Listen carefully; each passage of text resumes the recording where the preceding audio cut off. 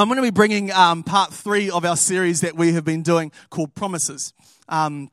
Mike and Amy have brought the first 2, and Mike was talking about God's promise for love, and then Amy was talking about God's promises in the waiting seasons. And so this morning I really felt to kind of, I guess, carry on from what Amy had shared about the waiting seasons. And so this morning I'm going to be talking about peace.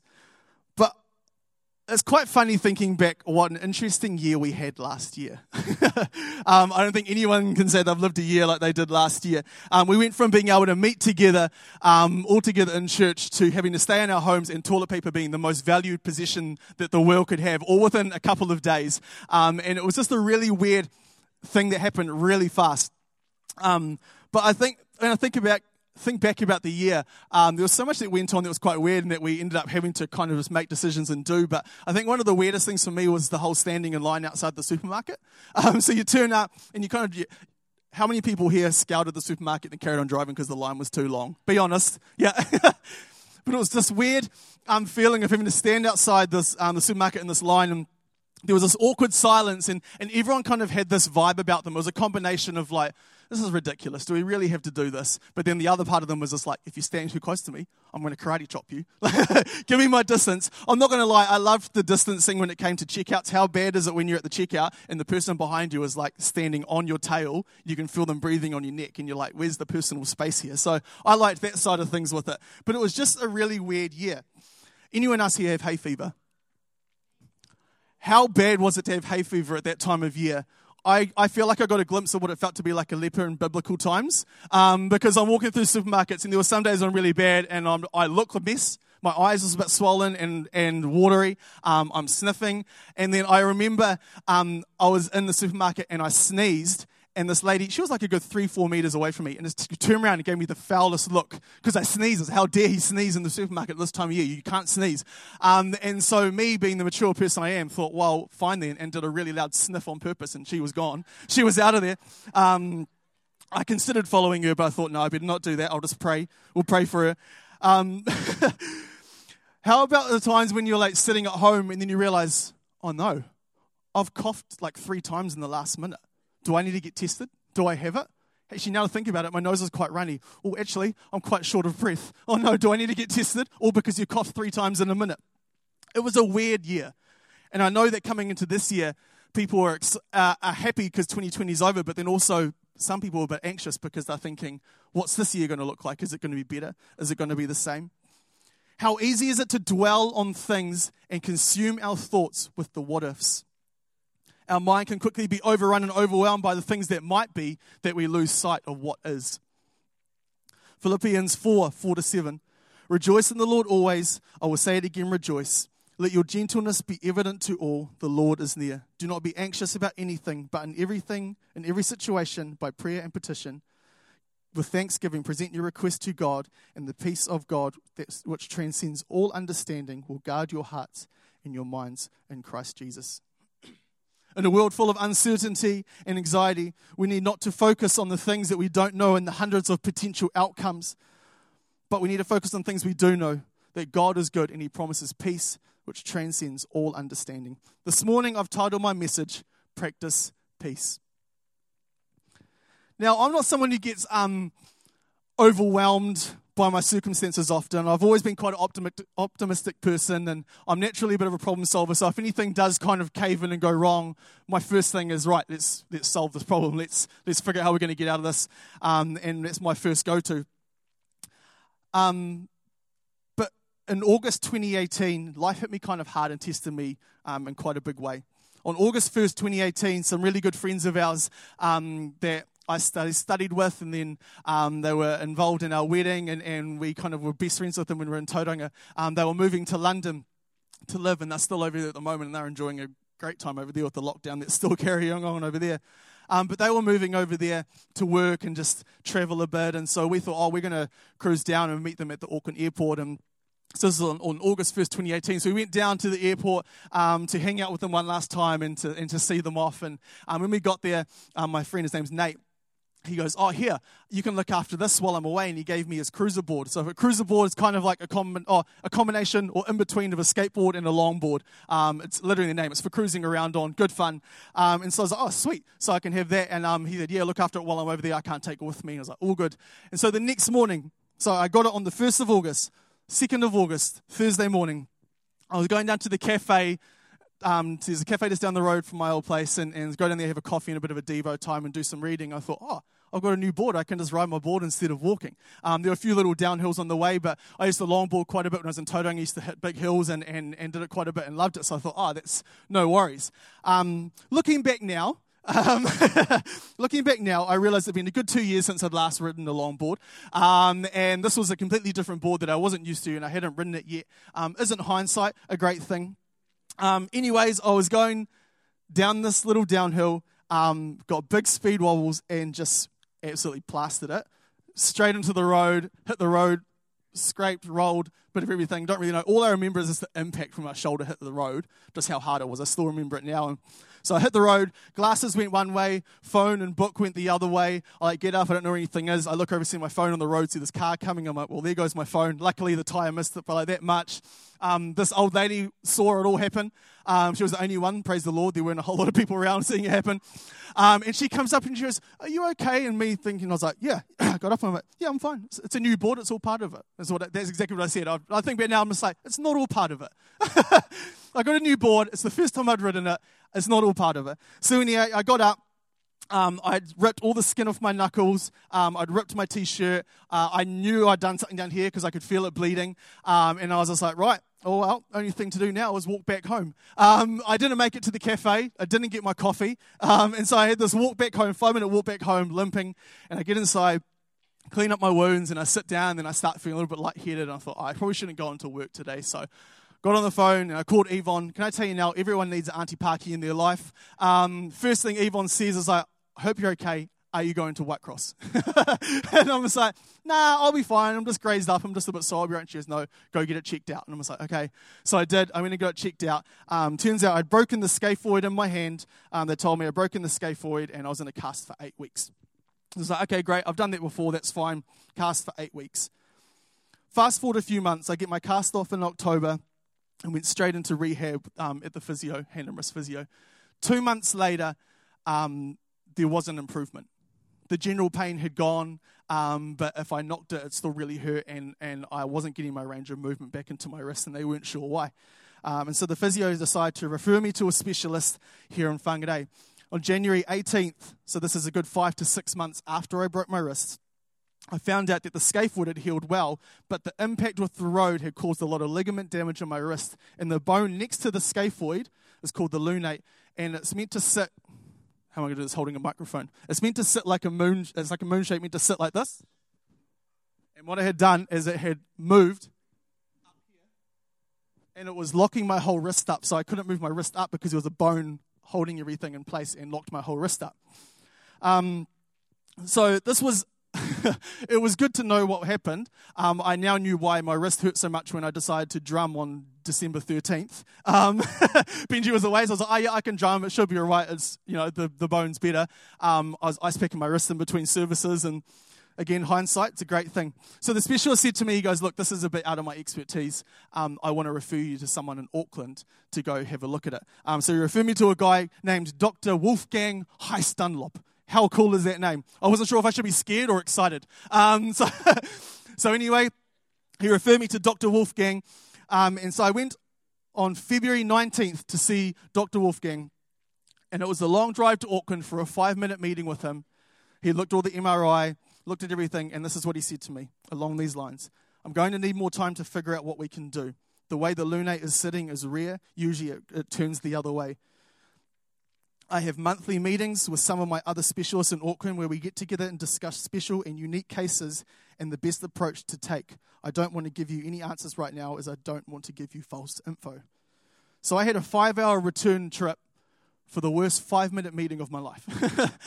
I'm right-handed, into music, into sports, and he told me, I don't know what to do with your wrist. This went from me thinking I'd just broken my scaphoid to now I don't know what's going to happen with my wrist. Now, as I said earlier, I'm quite an optimistic person, but I left that appointment, feeling pretty defeated. It seemed like every single time I went to see someone else or to a different meeting or a different appointment that I keep getting worse news and worse news and worse news, and it kept getting bigger and bigger. This wasn't my first big injury. In 2015, I fully ruptured my ACL, tore the meniscus on both sides, and had to have a full reconstruction surgery, which followed like 12 months of rehab. And so I'd been through big surgery, big rehab before, but this one hit different. At this point, I had about this much movement in my wrist. That was it. It hurt to lift and carry my own daughter. I couldn't play the drums, which I'd been playing from the age of 10 and studied when I left high school.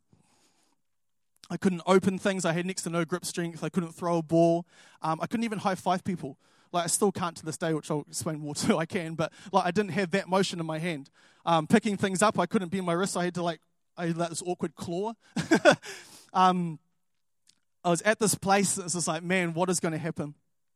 What made it harder is I knew that one of the options that all the specialists were going to discuss together is the option of a full wrist fusion, which is where they pretty much just put a plate or a rod right through your wrist, screw it all together, and lock your whole wrist up. And I knew that was one of the options that they were discussing. The next time I saw Dr. Wolfgang was July 23rd. So this is another 5 months of waiting and not knowing what would happen. He told me that I would get a partial wrist fusion, and on August 29th, I got my surgery. So I've got a picture here of what they did to my wrist. So you can see, here, I'll stand up here. So you can see the scaphoid over here is the one that I broke originally. The lunate is the one next to it, and then the radius, my wrist, my forearm. So they had to take a bone graft from my hip and fuse those three bones together and lock that joint in order to release the other joint. So I got a partial wrist fusion. And then you can see the giant gap here is where I tore the ligaments, and so I've still just got like a big gap. So this is the operation that I had to go through. It was full on. So they, like I said, they had to cut me up in here, get a bone graft, fuse it all together, staple it together, and lock up that joint. So I can now, I've got that, which I'm extremely grateful for, but if you compare it, you know, and so this is my wrist. This is my wrist for life, until God says otherwise. So why am I telling you this story? See, I was left waiting and wondering what was going to happen for a good 10 months. These were days and moments where I really struggled. I don't cry often. I get emotional and shed a few tears, but it's not often I have a good cry. And I can tell you I had a few of those. Those were the days where I either hurt my wrist doing a simple day-to-day task that I should be able to do fine, or days where I couldn't do things with Kira because my wrist was too sore, but she was only 2 years old and didn't understand why I couldn't pick her up or do stuff with her. It was these days that I dwelled on the negative and it consumed me.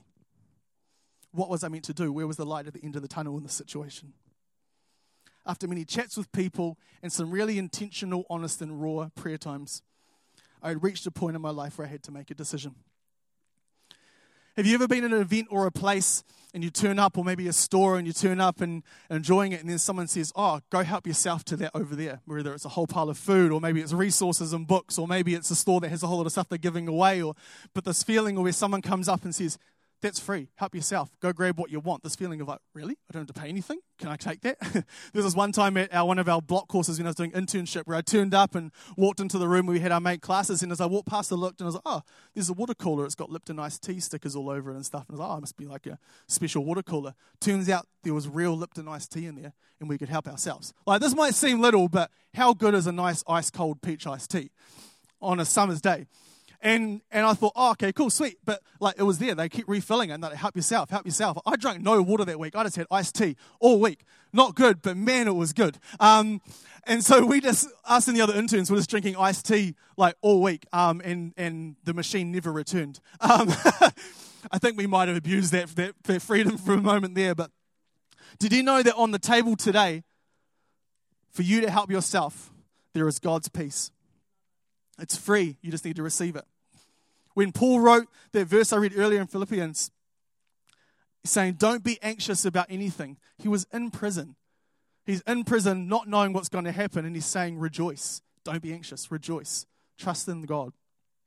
So he had a choice to make. Am I going to dwell on my struggles and restrictions, or am I going to receive God's promise, his peace? I titled today's message, Practice Peace, because I believe that there are practical steps that we can take to receive his peace. during hardships, and I believe it gets easier the more we do it. So today I want to look at 4 steps that I took to practice peace. First one, take every thought captive. Take every thought captive. 2 Corinthians 10:5. We demolish arguments and every pretension that sets itself up against the knowledge of God, and we take captive every thought to make it obedient to Christ. See, in this passage of Scripture, Paul is talking about the spiritual warfare against the false apostles in the Corinthian church. He is saying that they can and will prove that God's word is wiser than the teachings of false prophets that contradict God's word. And all thoughts, opinions, and doctrines in other people that promote a worldview as opposed to God-centered view will be controlled and put down. I love how boss that verse is when you look at it at that perspective. See, there were days where I had to stop the negative thoughts straight away from entering my mind and replace them with healthy, positive thoughts. Many scientists believe that we can actually create new neural pathways by changing our thoughts because it changes negative thought patterns. This is what Paul's talking about when he said, take every thought captive. Don't allow those thoughts to take root. The second one this morning, fix your eyes on the truth. In the book of John from chapter 13, Jesus knew that the time had come for him to leave the world and to go back to his Father. For the next few chapters, Jesus ate with his disciples and begins to talk to them and prepare them for what's coming next. He washed their feet. He predicted his betrayal. He predicted Peter's denial. And then he goes on to preach to them about the Father and the Holy Spirit and how the world is going to test them as his disciples. In chapter 16, Jesus is concluding his sermon with the disciples, and he says, "In a little while you will see me no more, then after a while you will see me again." Immediately the disciples started thinking, wait, why is he saying this? What does he mean by a little while? And they start kind of panicking and thinking, what is a little while? When will we see you again? Why, where are you going? When will we see you again? And start on this line after he's just preached to them and told them about what's to come. Jesus has spoken to them about what was to come and encouraged them that they will not be alone. Yet they got caught up on the wrong thing and began to worry. They lost sight of what Jesus was truly saying. So Jesus reminds them and clearly explains, and he concludes with this. John 16:33. I have told you these things so that in me you may have peace. In this world you will have trouble, but take heart, I have overcome the world.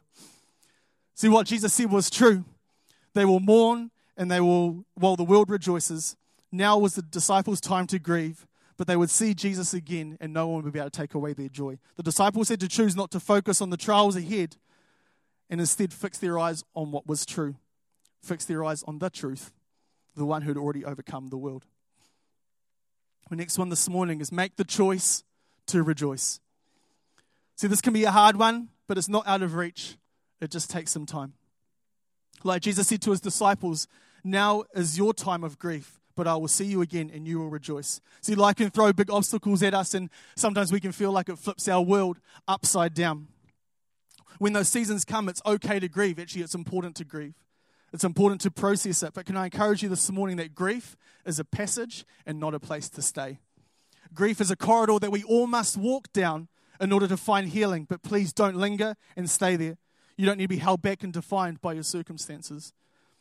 You see, if we choose to build our lives around the foundation of God's word and promises for us and choose to rejoice in him every season, then we cannot be shaken. Isaiah 54:10 says, though the mountains be shaken and the hills be removed, yet my unfailing love for you will not be shaken, nor my covenant of peace be removed, says the Lord who has compassion on you. You see, we are a product of our choices that we make, not the circumstances that we face. And lastly this morning, as the team join me, lose control and trust him. Philippians 4:4-7. Rejoice in the Lord always. I will say it again, rejoice. Let your gentleness be evident to all. The Lord is near. Do not be anxious about anything, but in every situation, by prayer and petition, with thanksgiving, present your requests to God, and the peace of God, which transcends all understanding, will guard your hearts and your minds in Christ Jesus. During those 5 months of waiting to hear what the specialist is going to do with my wrist, I got to a point where I realized I have absolutely no control in this situation. Nothing I can do now is going to control the outcome. What has happened has happened. Right now I can either sit here and be held back by this, or I can hand it over to God with prayer and thanksgiving and have peace in knowing that God is good and has a plan for my life, a plan to prosper me and to give me a hope in the future. in this time, I intentionally got away. I said to Ngaz, I said, I need to go. I need to go away for a night. I need to pray. I need to worship. It's really getting to me. It's really getting me down. And so I did that, and I think it's probably the first time I've ever done it that intentionally and that raw. I was honest with God, and I said, this sucks, and I don't like it. At the time I was only 26. And I don't want to have a fully locked up wrist for the rest of my life. And the specials were telling me, people do it, I get all the time and they still go back to work. I know tradies, they're fully locked wrists. I'm like, that's fine, but that's not me, and I don't want that. And I was honest with God, and if I'm being honest, I was still pretty gutted when I saw the word partial fusion, but you can look at the bright side, and it wasn't a full fusion. See, my mindset went from think of all the things I won't be able to do to, God, what do you want me to learn in this season? And what are some of the things that I've been missing or taking for granted? You realize some of those things you've been taking for granted when for a whole year that's like the movement in your wrist and you can't do anything with it. There are a lot of things you take for granted. I thought to myself, I might start training up my left arm, become more ambidextrous. Apparently it's really good for your brain because you use other parts of your brain. So I started doing that, and just little practical things that it's like I can look at this as a negative, or I can look at this as an opportunity to grow somewhere else and do something else. And then I was determined. I was like, well, as soon as I get the clear to do rehab, I'm going to do that so I can drum again, and I can drum again. Yay. It feels a bit weird. I'm still getting used to it, and I still have a lot of muscle memory and muscle strength to build up, but I'm grateful that I can drum again. Can I encourage you today that whatever it is that is overwhelming you, whatever it is that is holding you down and consuming you, hand it over to God.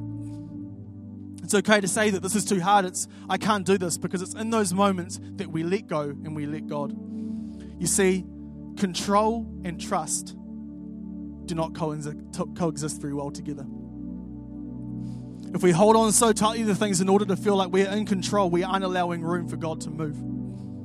It's not always easy, but throughout Scripture, God instructs us to trust Him. God doesn't promise He'll give us all the answers, and often we don't know all the details, but what we do know is that God promises peace which transcends all understanding if we were just to submit our ways and present our requests to Him through prayer and thanksgiving. See, this isn't something you do once and then you're sorted for life and you're going to be the most peaceful person in your whole life. It doesn't work like that. It's a repeated choice and something that will get easier the more you do it. We won't always get it right, but the more we can get into the habit of handing things over to God, the easier it will become, and the more confident we will become in life and the things that we take on. If we get into the habit of giving it to God straight away, involving Him, the more we practice peace, the stronger and more confident we will feel. God's peace is in front of you today, and you can help yourself. In closing this morning, maybe today something I've shared has spoken to you, but at the moment you don't actually know where God sits in your life. It can be so easy to try be in control of everything so that things don't fall apart, but in the process of trying to be so in control, you realize that you're not involving God in any of it. I want to give you the opportunity to invite God back in this morning and allow and trust Him to be in control. Or maybe you've never made that decision before, but you're feeling tired, trapped, empty, mentally and emotionally exhausted, or just in a continual state of worry and anxiety. And you're ready to receive God's love and peace this morning. As we read earlier, Jesus said, "In this world you will have trouble, but take heart, I have overcome this world." Jesus paid the price for us so that through Him we can have a relationship with the Father. He has already overcome what we are facing. It can be scary, but it's also incredibly freeing knowing that if we hand it over to God, He promises a peace that transcends all understanding, which means we don't need to know everything. It's okay not to know everything because He's got us. We can trust Him. We don't need to be in control of everything. He's got the bigger picture in hand. So this morning I want to pray, and if either of those of you, whether you think maybe actually I've been leaving God out of my life for quite a while now, or maybe you've never made the decision to invite Him, can I encourage you as we pray that you pray along with me this morning? So why don't we bow our heads and close our eyes. Dear God, we honor and thank You today. Thank You for sending Your Son to give His life as an example and a sacrifice for me. This morning I acknowledge the areas in my life that I have fallen short. I ask you for your forgiveness, and I ask you to make me whole. Help me, Lord, to stay strong in times of worry and uncertainty. Today I choose to take every thought captive and to rejoice, because I can always trust in you. In Jesus' name. Just while everyone's heads are bowed and eyes are still closed, this morning, if you made that decision, whether for the first time or the 10th time, I'm just going to ask you to do one simple thing. I'm just going to count from 3, and when I get to 3, I'm just going to ask you to slip your hand up, and that's not to embarrass you, but that's actually for you to take the first step of faith, the first step of courage, and to actually say, yep, that's me. And our team are just going to look out, because we'd love to connect with you. We'd love to be able to pray with you and journey with you. So if that was you this morning, 1, God has a plan for you. 2, He loves you and has peace on hand for you. 3, if that was you, do you want to put your hand up where you are now? Awesome. Thanks, bro. Anyone else this morning? I want to make sure I give everyone the opportunity, because I've seen firsthand the grip and the hold that anxiety and worry can have on people's lives. So just a couple more seconds if there's anyone here that is making that decision this morning. Awesome. Lord, we just thank you, God, that you do have a plan that we might not be able to see the final point or the details or what is going to happen, Lord, but we trust you, because you know that that plan is for a hope in the future. Lord, this morning we choose to receive that peace that you promise. Lord, this morning we choose to take hold of any thoughts and words that have been spoken, anything that's holding us down, Lord, and we give them to you this morning, God, knowing that you can take them, you can take the weight, so that we can freely step into what you have called us to do this morning, Lord. In Jesus' name, amen.